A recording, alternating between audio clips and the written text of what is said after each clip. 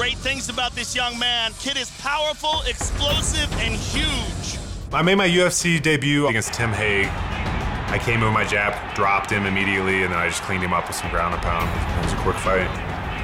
Todd Duffy! I came back at UFC 155 to fight Phil DeFries. Huge power shots by Duffy! Todd Duffy with the first round knockout. After I knocked out Phil DeFries, I ended up getting diagnosed with a syndrome known as Parsonage-Turner syndrome. You lose function of your arm. It's accompanied with severe pain, loss of coordination, loss of strength.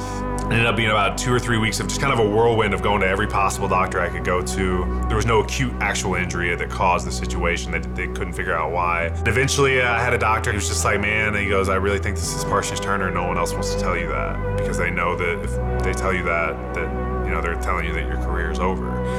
I'm not religious, but I'm spiritual. And I was talking to somebody, just arguing like, no, this can't be it. This is not, you know, this can't happen to me.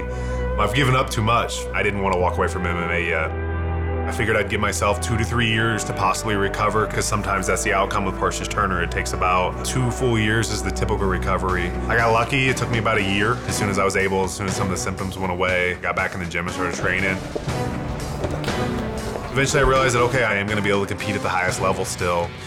Got a hold of the UFC and scheduled the fight. Overcoming all those setbacks, it's allowed me to grow and develop, and it's established just a sense of self-belief in me that I've never had before as an athlete, as a person, and I truly believe that I can be a UFC heavyweight champion. I will be the UFC champion.